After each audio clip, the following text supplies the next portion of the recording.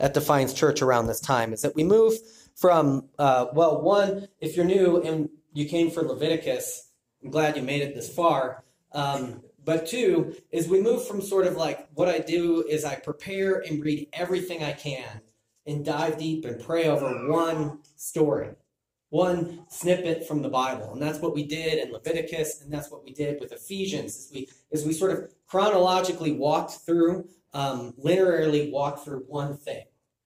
And so that, for me as a preacher, was this chance to sort of dive in, and those times have perhaps more explanation, more sort of gathering and teaching, more sort of figuring out what's the Bible saying here. That's sort of, and then we explore what that means for our lives. One of the things that happens when we enter into the seasons of the church calendar, and this being the first one of this year, is I sort of switch my preaching to like, have you ever read like a devotional? Or like had sort of something that you sort of like turn over as sort of a meditation. And so what happens is, and this is since I've taken quite a time off since last year, not last year, but sometime off of doing this, for me, it's like, okay, getting back into the frame of not reading, 300 pages and then bringing forth the fruit of that labor to share with the congregation so that we can understand the text greater. But to hold forth something like an image or a promise or a gift that we can sort of like look at from different angles so that we can, and in Mary's term, as we get further into the season, sort of store it up in ourselves. So when we, in the big word for this, is sort of exegetically walk through a text, it's so that we can sort of equip ourselves and that we can move with God to where God has us. That's why we sort of surgeon it when we do Leviticus or Ephesians. But when we do something like this, we sort of want to store the image up in ourselves. Like, what is the word or phrase? What is the time that we're doing? What does the thing mean? And so that's the shift that sort of happens today. To what extent any preacher can shift how they preach, that's for you to judge. They're like dogs and new tricks. But that's the point. And so this Sunday is about sort of this, what we heard in the reading from Don, the Jeremiah reading, is this promise. It's about promise and hope. And that's in the Luke reading too, is that God's return is coming amongst us, that God is coming back to restore all things. God is coming back to sort of put the final stamp on the work he's begun in Jesus. And so the big word that Christians have for this, and I'll save you $50,000 so that you don't have to go to seminary, is eschatology. You can throw it in the offering.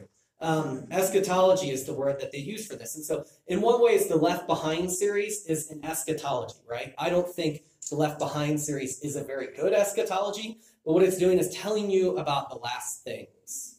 And what the phrase eschatology really means is this sort of study of the last things, this sort of way of looking at what does this return look like. We don't talk about that much in the church today. We're almost embarrassed by it. One of the reasons I think why is there's a sense in which if you heard what was read from Luke today, things are going to change. Things are going to be shaken. Things are going to be restored. And when we hear from John the Baptist next week about this mighty leveling that happens, or that song we sang, the world is about to turn, there's this promise that's going to happen. And the problem is, if things are good and things are comfortable, the idea that God's break-in is going to shake everything up doesn't sound as good as news, right? It's like, if God could nudge it a little bit better, that would be it. Or if everybody could have access to the same things that I have, that we could all live in sort of my good life, that would be great as well. But the idea that God is going to turn things, is that justice is going to be restored in a different way, that doesn't sound as good of news when things are comfortable. And this may come as a shock to some of you, I doubt, but we live in one of the more comfortable societies in the history of the earth. And so the idea that there's this other hope outside of us that's going to break in and shake things up doesn't sound the same way it did if you're in slavery in the ancient world. It doesn't sound the same way as if you're struggling to find food and water during a famine during certain times. It doesn't sound this way it sounds differently if you're ruled by a dictator like Jeremiah is.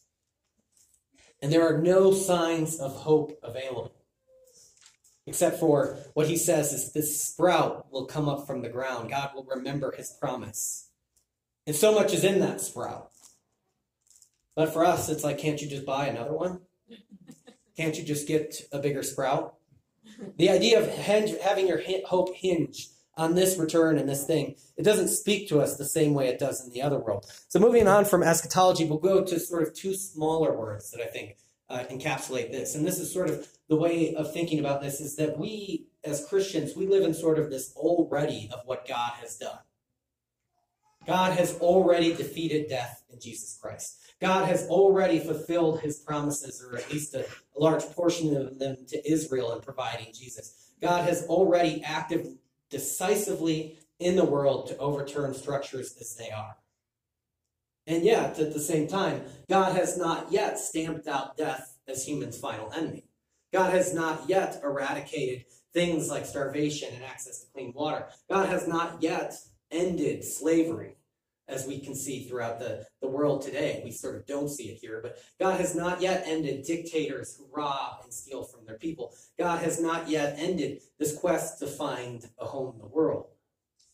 And so what Advent, this Sunday of Advent, draws us into is this tension between that we exist in the already of what God has done, and yet the not yet also stands there as well. And so, if you remember back to the Ephesians sermon, those two timelines, the Gospels, that's sort of the Paul's way of thinking about what God's done in Jesus Christ. If you think about it in the Gospel way, this becomes more apparent. You can see how it fits the timelines, but it's not the same structure. That there's this already of what God is fulfilling and doing, and yet there's not yet that we wait in his return. That we're waiting for something else to happen. And this goes back to the way in which we stand in Advent and look both directions. We look towards the celebration of God's past already acts. But we also look towards the not yet that's to come, the future hope that we have. And that future hope is supposed to be grand. It's supposed to be huge for us. And so we exist in this time. And one of the ways I think is helpful to look about this as we live in Advent is this idea of we live on borrowed time. Now, living on borrowed time is a phrase we use, like if you're on death row and somebody pardons you, you live on borrowed time, right? If you've had a grand diagnosis of cancer or something and you get cleared from that, or it's gone, or you get healed, or something happens, people say, oh, you're on borrowed time, right? I think what's true for the Christian community is we know that God's coming fulfillment is coming. And what God has already done, the time that we have left is this borrowed time. But in the different, it's a little bit different in the sense that like the other ones are like a pardon, right?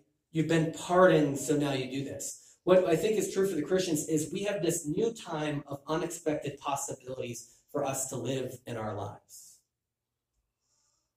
So the gospel reading for today that Katrina read, be impressive if Karina did it. That's her daughter's name. But is that it says that the earth will be shaken, things will be stirred up, that things and wars will be unleashed upon the world, and that what happens is that for you, for the people Jesus is talking to, you will stand up because salvation, in the way that your text had it, in other translations, redemption is drawing near.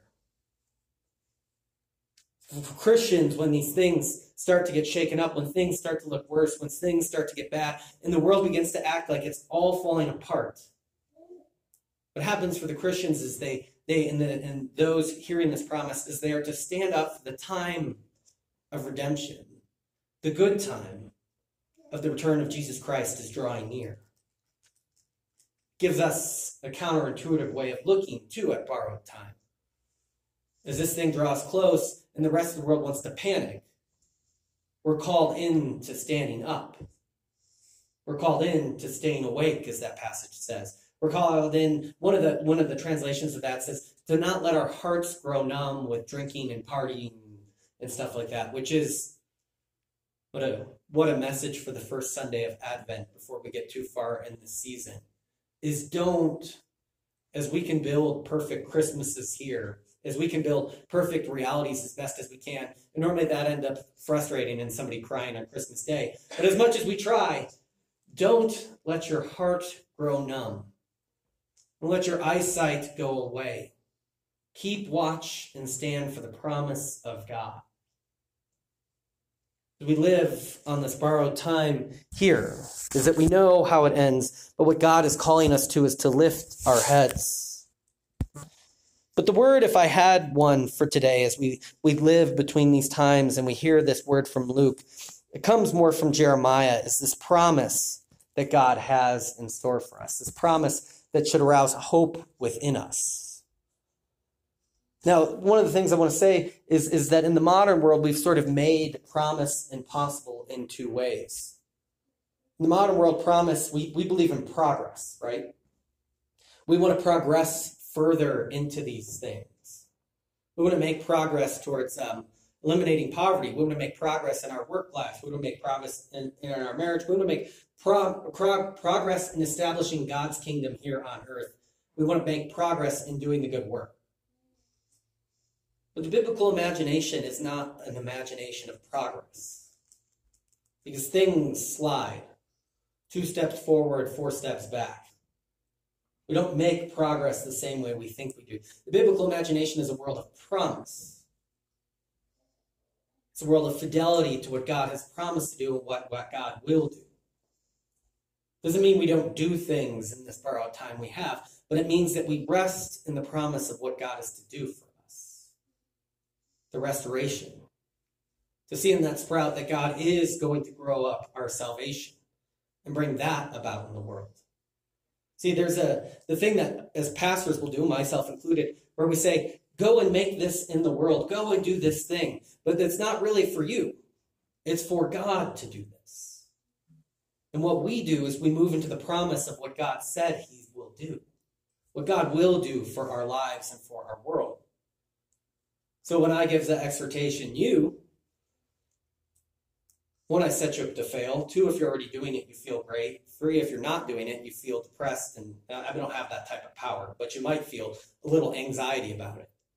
But if we hold out before ourselves God's promise for us, then new possibilities become available more than like just pull yourself together and make a New Year's resolution. It's the promise that should be what holds out for us. But the second way in which we've made a promise impossible is we just don't do it. We don't think about promise. There's parent advice books that tell you never promise to your children. We don't expect that type of fidelity could be true in the world. Don't make a promise. And this goes back to, as a pastor, I do weddings, and I always tell people, you have to have the traditional vows. You can say your own vows too. But the problem is when we've learned is when we let people say their own vows, something comes out like, I will love you as long as I love you. Which is, if you've got good belief in yourself, great. If you've got realistic assessment of yourself, you know that the day where you won't feel that love anymore will come. And yet how you live in the promise and fidelity, the love will come back. I don't mean to be depressive about marriage, but the day when you rise and you say, this is not the day for this. See, we make promise impossible in the modern world. We don't hold out promises. Even, I'm sure for some of us, the promise of God just sounds too far away. Can't we be busy? Can't we be active? Can't we make something here? But how do we hold out this possibility that God is a God who keeps promises? And one of the things that promises make sense in the modern world, and this is hard for us, is to accept that we have a grand storyteller and this is being told as if it's a story. If there is no story, promises don't make a lot of sense. But if God is inviting us into the story of the redemption and reconciliation of all things, the summing up of all things, as we talked about in Ephesians, then there must be some way that this is narratively moving. But to deny the possibility that there's a story to this, that there's a meaning to this, that we're going somewhere, is to deny there's a possibility of a promise to it as well. And so it's for Christians important to keep in mind that there's a plot to where we're living. And it's a plot that's main character is not us, but God. And God intends to fulfill God's promises to ourselves. Promises make it that way. And so that's sort of the first challenge of this sort of movement, is to live into those promises and to have hope in them. To expect that God will bring about what God promises to bring about. It's the first challenge of sort of this sort of scripture in this time, is to see that God's promises are coming for us. The second is, and this is why I like the church seasons, and we'll sort of end on this one, is to see going to church, the phrase going to church, as joining in that movement. When we go to church, we go to participate and to hear in that story. Reading these passages this morning, Jeremiah's line that the earth will be shaken, that God will return, invites us into this. See, the problem for many of us, and for myself included, is that church just becomes something we do and check off. And so when, in the course of life, if you ever say, hey, I'd like to invite you to church, it's why it rings so hollow, if you think about it. Come and do the thing I do to check off the thing that I do to make sure that I'm doing this thing.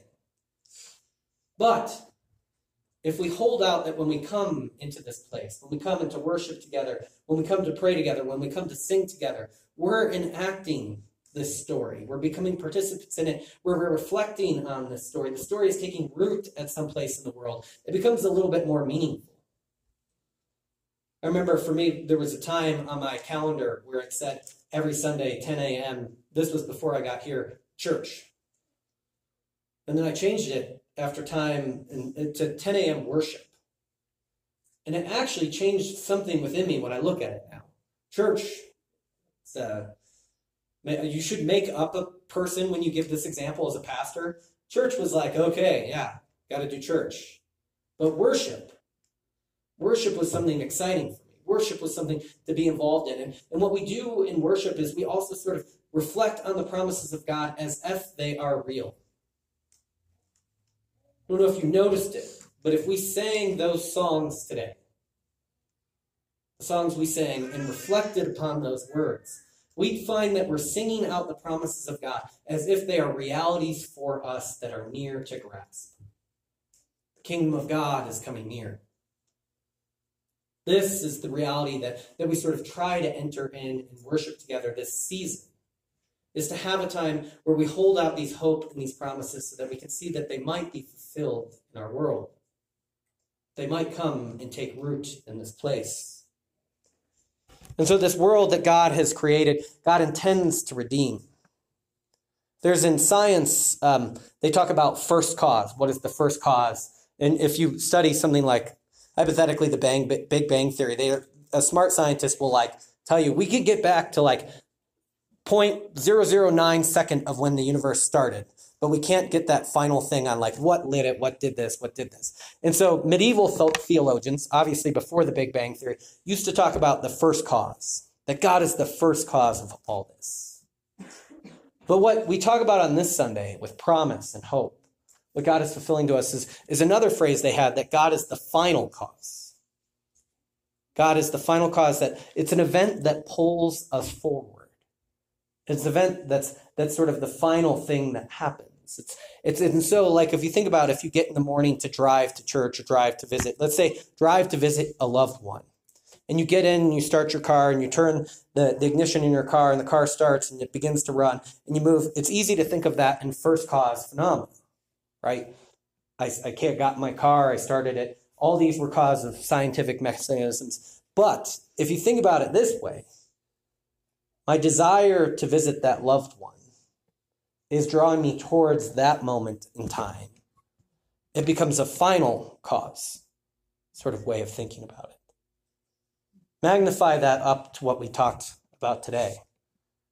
That what we await, the second arrival that kicks off these 4 Sundays, is a final cause that we're being drawn up in towards. It's one that brings us out. And so it brings us and inspires within us hope, inspires with us an alertness, and inspires us to keep an eye for the day that God will fulfill and renew all things, so that we at last can finally be freed. Let us pray.